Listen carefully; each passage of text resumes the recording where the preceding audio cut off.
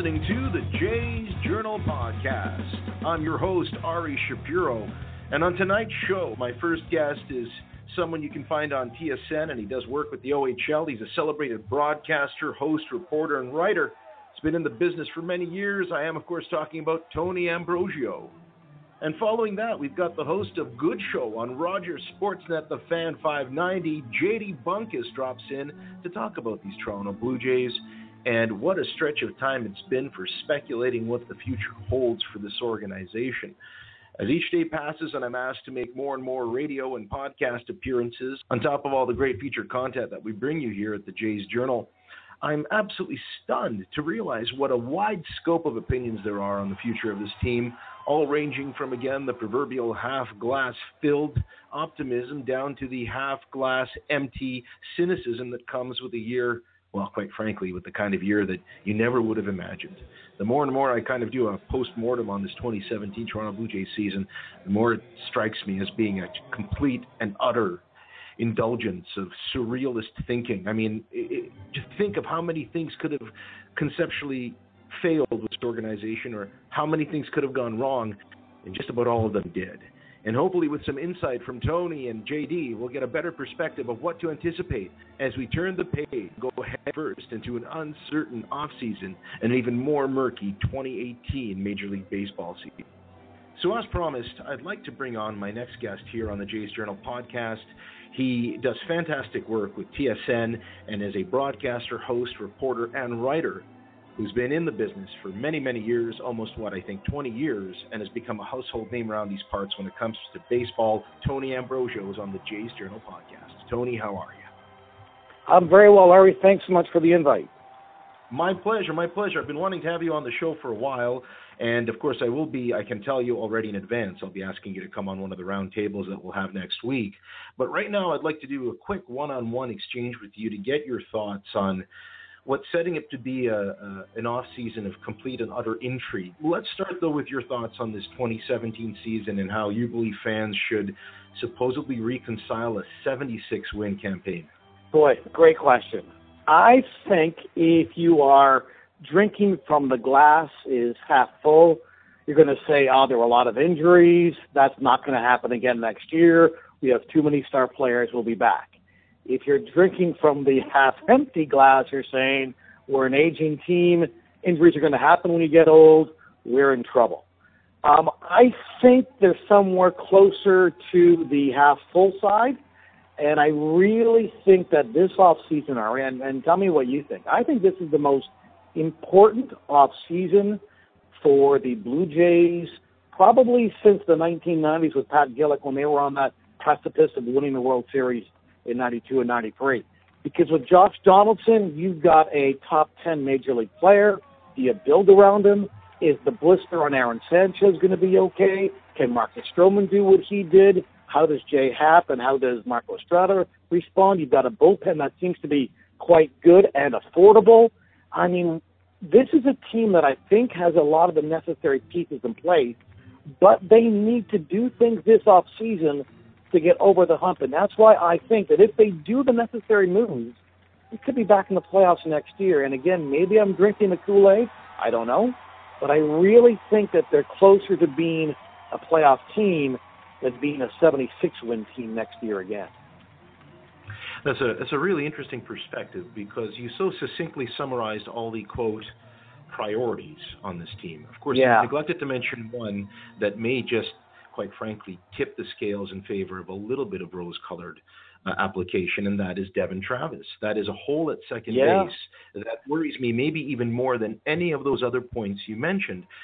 Let me ask you this, Tony. Doesn't it really come down to confidence in the prospect base of the team and in their capacity to properly develop these athletes who are supposed to step in and provide more of a natural, organic fix rather than having to go out and spend money, what is a very limited 2017 free agent marketplace?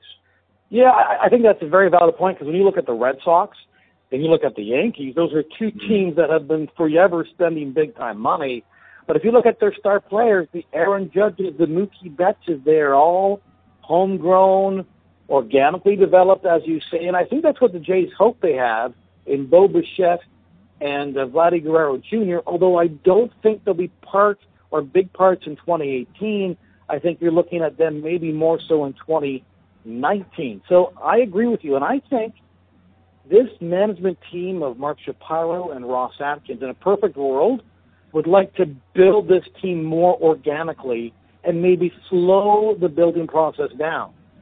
But when you have a conglomerate like Rogers owning that team, and they saw what happened in 2015 and 2016 with attendance, with buzz, with ratings, with advertising, I think they want to keep that going while still rebuilding. And that's why I think this offseason will be so fascinating to watch to see what they do.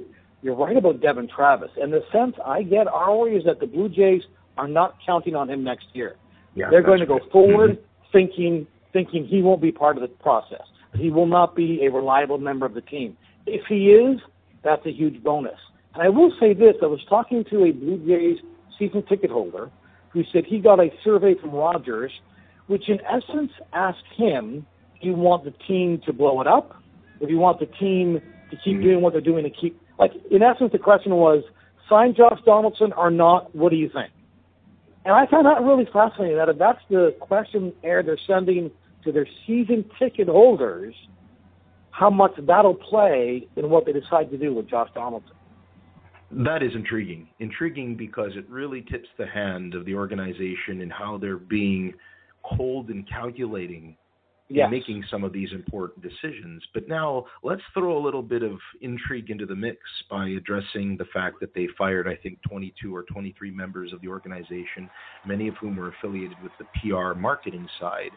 How do you perceive that, Tony, as a broadcaster, as a journalist, as a sportscaster who's been in this business many years? Should fans be scratching their heads and wondering, are they just trying to control the message more effectively because it was a tough year of needless controversies? Or is it maybe simply the result of them trying to make sure that they stay focused with the fans, keeping them hungry and letting them know we plan to contend, even though in the same breath we're going to rebuild? Yeah, that's a great question. My initial reaction was disappointment and anger and confusion, because some of those people let go are people that I consider friends of mine. And I think what they're trying to do, and I think you hit the nail on the head, is control the message.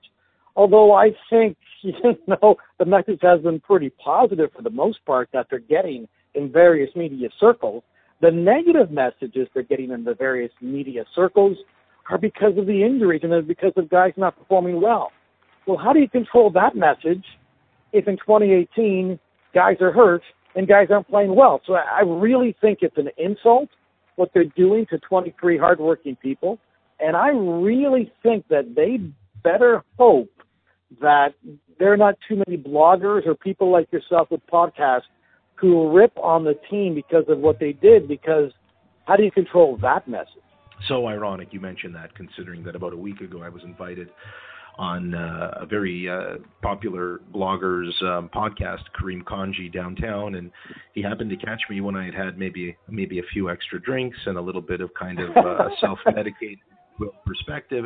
And I think for an hour I went and basically unfiltered myself and made it absolutely clear that if you're going to be this, again, cold hard business model, where at the end of the day you want to justify optimal value, the question now becomes, how do you consider Josh Donaldson as being either a direct correlated business asset or one that can be transformed into many other assets? And so I'm asking you to put on the Ambrosio GM hat here. You know, you and I hold these baseball truths to be self-evident, that the Toronto Blue Jays need to make up 1 year to get to Bo Bichette, Vlad Guerrero Jr., that they have controllable players until 2021 in a nucleus of Osuna, Sanchez, Stroman, and the aforementioned broken Travis. Do you, Tony Ambrosio, sign Josh Donaldson in lieu of these facts?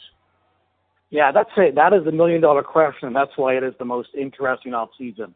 I believe that they should do everything they can to sign Josh Donaldson if the numbers are right. Now, if you're Josh Donaldson and you saw what Bautista and Encarnacion in their late 30s got, that we're struggling to get $20 million a year, and I hate to say that because it sounds so harsh, but you'll understand the role of the pro baseball, that if I'm Josh Donaldson, and if the Blue Jays offered me $22 million a year for 4 or 5, I would have to seriously consider it, because also keep in mind that right now, Bryce Harper and Manny Machado will also be free agents. the same time as Josh Donaldson. Harper and Machado are much younger than Donaldson. They will probably take the chunk of the free agent pot. So I believe that if the Jays really are smart, they will work out a deal that is both financially viable for him and for the organization, no more than 4 or 5 years. I think you do it. If Josh Donaldson wants more than 5 years, in my opinion, you do not do it, and then you try to make a trade. My only concern, Ari, and I go back to the Roy Halladay trade. Who did the Jays get for Roy Halladay? Mm-hmm. Kyle Drabek. It didn't work out. I think they had an outfielder by the name of Brown who didn't work out. He was then dealt for a player, and that didn't work out. And you were left with nothing for the final 2 or 3 years of a brilliant Roy Halladay career. That's the concern with anything if you decide to trade Josh Donaldson. The other concern, obviously, goes back to season tickets and buzz and excitement. And if you lose Josh Donaldson, how much harder does it become to even attract future free agents or to get players to waive their no-trade clauses if you decide to make a trade for them? So those are all things to trade. But right now, as we speak, Ari, I say sign Josh Donaldson. If it's a 5-year deal at $22 million a year, I would be hesitant to go to 25. I would not go to $30 million a year. Yeah, what do you think? Am I crazy, Ari? Am I crazy? What do you think? Not at all. Not as crazy as it is to appreciate that Devin Travis is the last vestige of that Halladay trade after we got mixed up with Anthony Bose, and I think he's pitching somewhere. That's right. Excellent. That's a good point, yeah. But no question that you summed it up in a way that a listener of my show will appreciate as being as pragmatic as it is a sensible baseball decision. But again, this organization has demonstrated, especially what happens when they have to go to Plan B, how poorly the fallout of that was. Couldn't get Dexter Fowler. Kevin Pillar spent a full season in center field. Couldn't get Edwin Encarnacion, put together Morales and Steve Pearce to try to patchwork quilt your way through it. And of course, we saw that in a year where everything went wrong with injuries, there just wasn't enough left on the team. You know, like me, I'm sure you were probably disgusted to see the caliber of the parts that had to be called up in order to keep the ship afloat.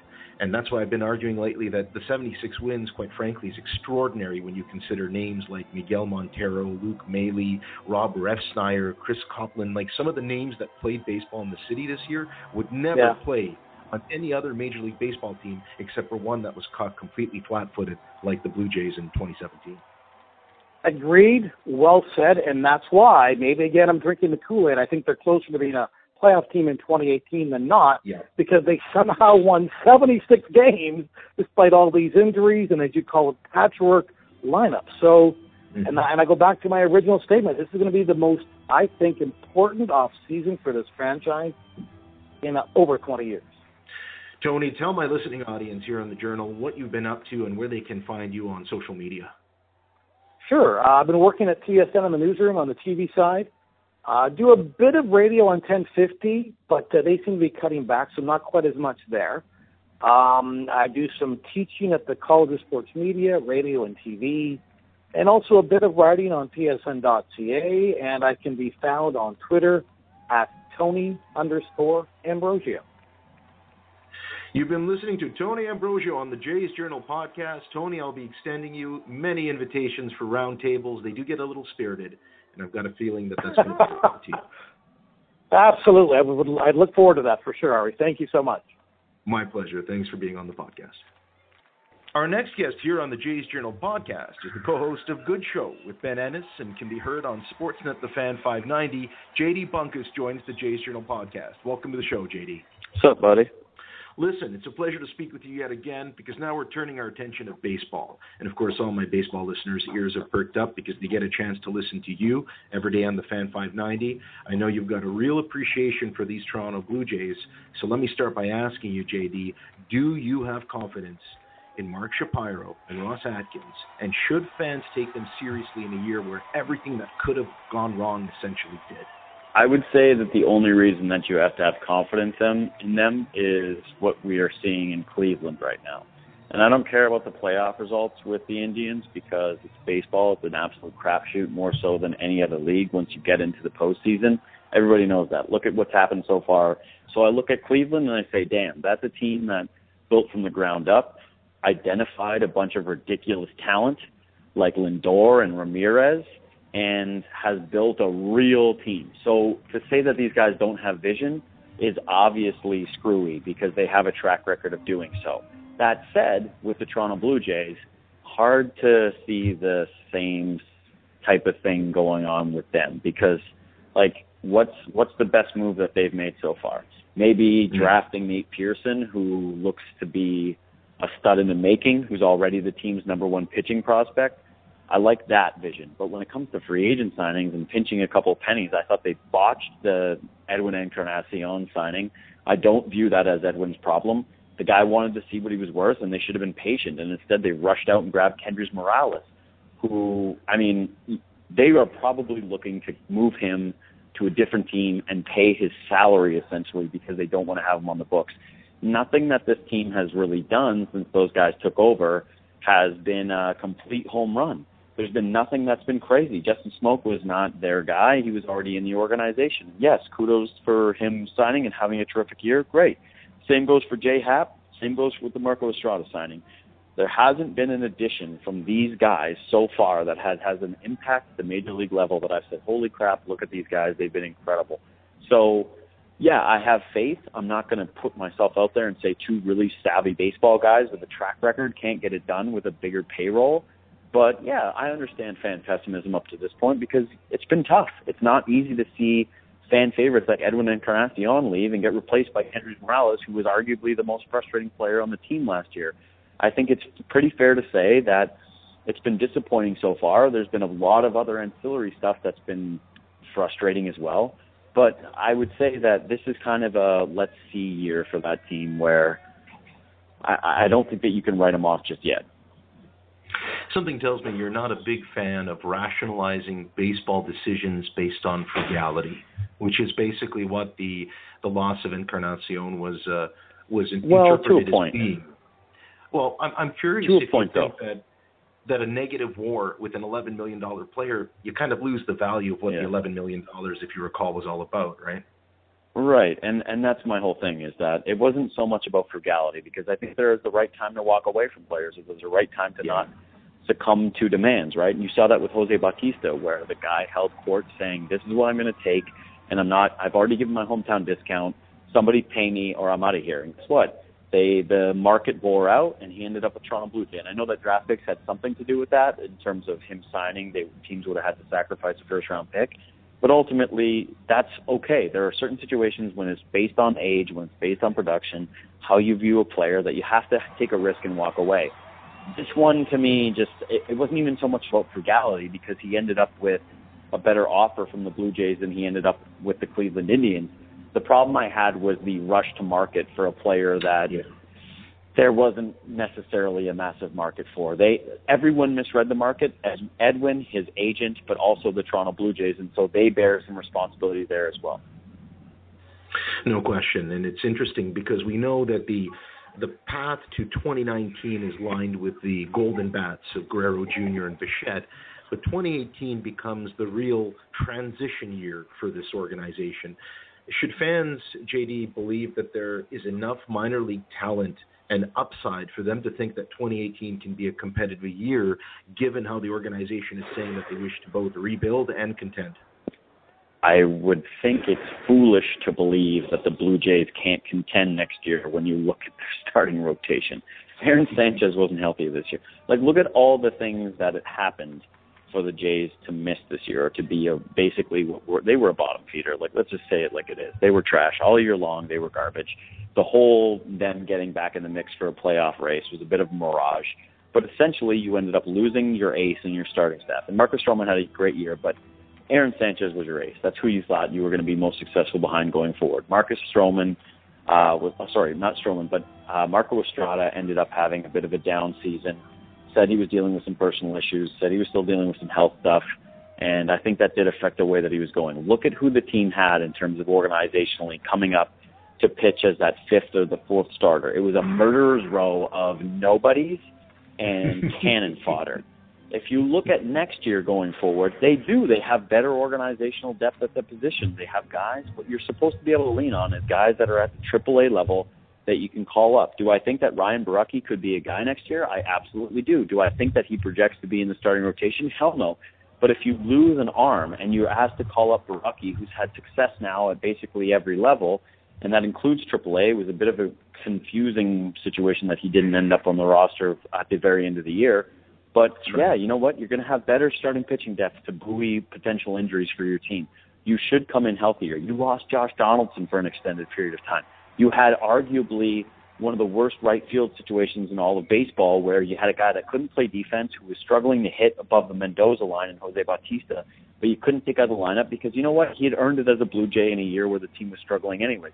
You lost Devin Travis, and you were replacing him with guys who couldn't get a hit to save their life in Ryan Goins and Darwin Barney. You lost Troy Tulowitzki, and he had a down season. So it was just one of those everything went wrong seasons, and I don't think that, again, the Jays have to make moves because if they come back next year with the same roster and the same batting order or slightly tweaked, or they're relying on Justin Smoak to have a generational season, and not a generational, but a career season for him, those would be mistakes. But they do have a little bit of money to work with. I think that they will try to upgrade their defense in the outfield and the corner spots. They should be able to get better hitting in the middle of their infield, which should happen. I don't expect Josh Donaldson to get hurt and miss as much time as he did. I don't expect Aaron Sanchez to get hurt. And yes, that organizational depth that you talked about, the promising thing about that is not necessarily that the team has a blue chipper like Vlad that's ready to play next year, but that they have guys like Teoscar Hernandez where it's like, hey, you know what? This guy can play defense in a corner outfield spot and platoon with somebody or get an everyday job if somebody ends up getting hurt and not kill us at this position, not be the worst guy ever to play the position. We have starting pitching that can come in and fill these gaps and fill these slots. So I like the organizational depth in that regard, but no, there's no blue chipper coming up that's going to save the team. They're going to have to spend some money. They're going to have to make a couple of trades. They're going to have to upgrade multiple positions, but I believe that the team should be competitive next year, and I'm not just saying that because, you know, I work for Sportsnet. No, and I'm glad that you put that important caveat there because my next question was to ask you to put on your Bunkus GM hat and tell me, knowing how you've so succinctly broken down the various struggles of the 2017 team, and of course many of them caught fans completely off guard, especially the collective failure of the team defensively, the absence of any discernible speed game or any kind of spontaneous improvisational station-to-station fundamental baseball. You throw in the player aggression, you throw in the injuries. What would you make your absolute priority to make this fan base believe in the leadership of the club as a whole moving forward?